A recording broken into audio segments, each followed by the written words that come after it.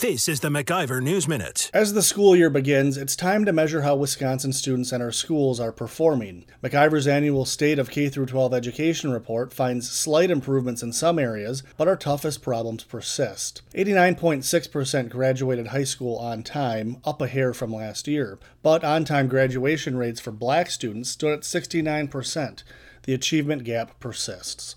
The standardized Forward exam showed an abysmal 42.4% of students proficient in English and just 43.8% proficient in math.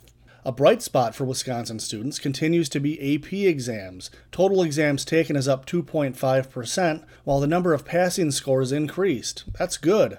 But the average ACT score dropped from 20 to 19.8.